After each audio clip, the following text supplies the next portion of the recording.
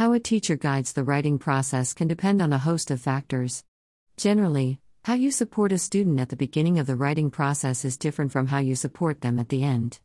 In this post, we will look at the differences between these two stages of writing. The beginning. At the beginning of writing, there are a lot of decisions that need to be made as well as extensive planning. Generally, at this point, grammar is not the deciding factor in terms of the quality of the writing. Rather, the teacher is trying to help the students to determine the focus of the paper as well as the main ideas. The teacher needs to help the student to focus on the big picture of the purpose of their writing. This means that only major issues are addressed at least initially. You only want to point at potential disaster decisions rather than mundane details. It is tempting to try and fix everything when looking at rough drafts. This not only takes up a great deal of your time, but it is also discouraging to students as they deal with intense criticism while still trying to determine what they truly want to do.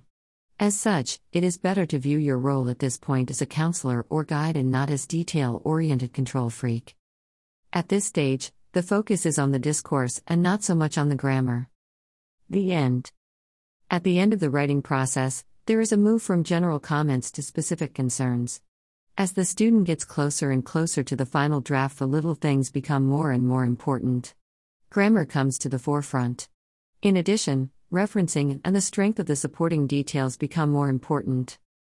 Now is the time to get picky. This is because major decisions have been made and the cognitive load of fixing small stuff is less stressful once the core of the paper is in place.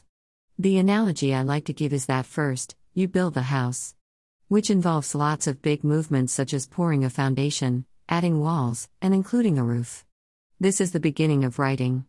The end of building a house includes more refined aspects such as painting the walls, adding the furniture, etc. This is the end of the writing process.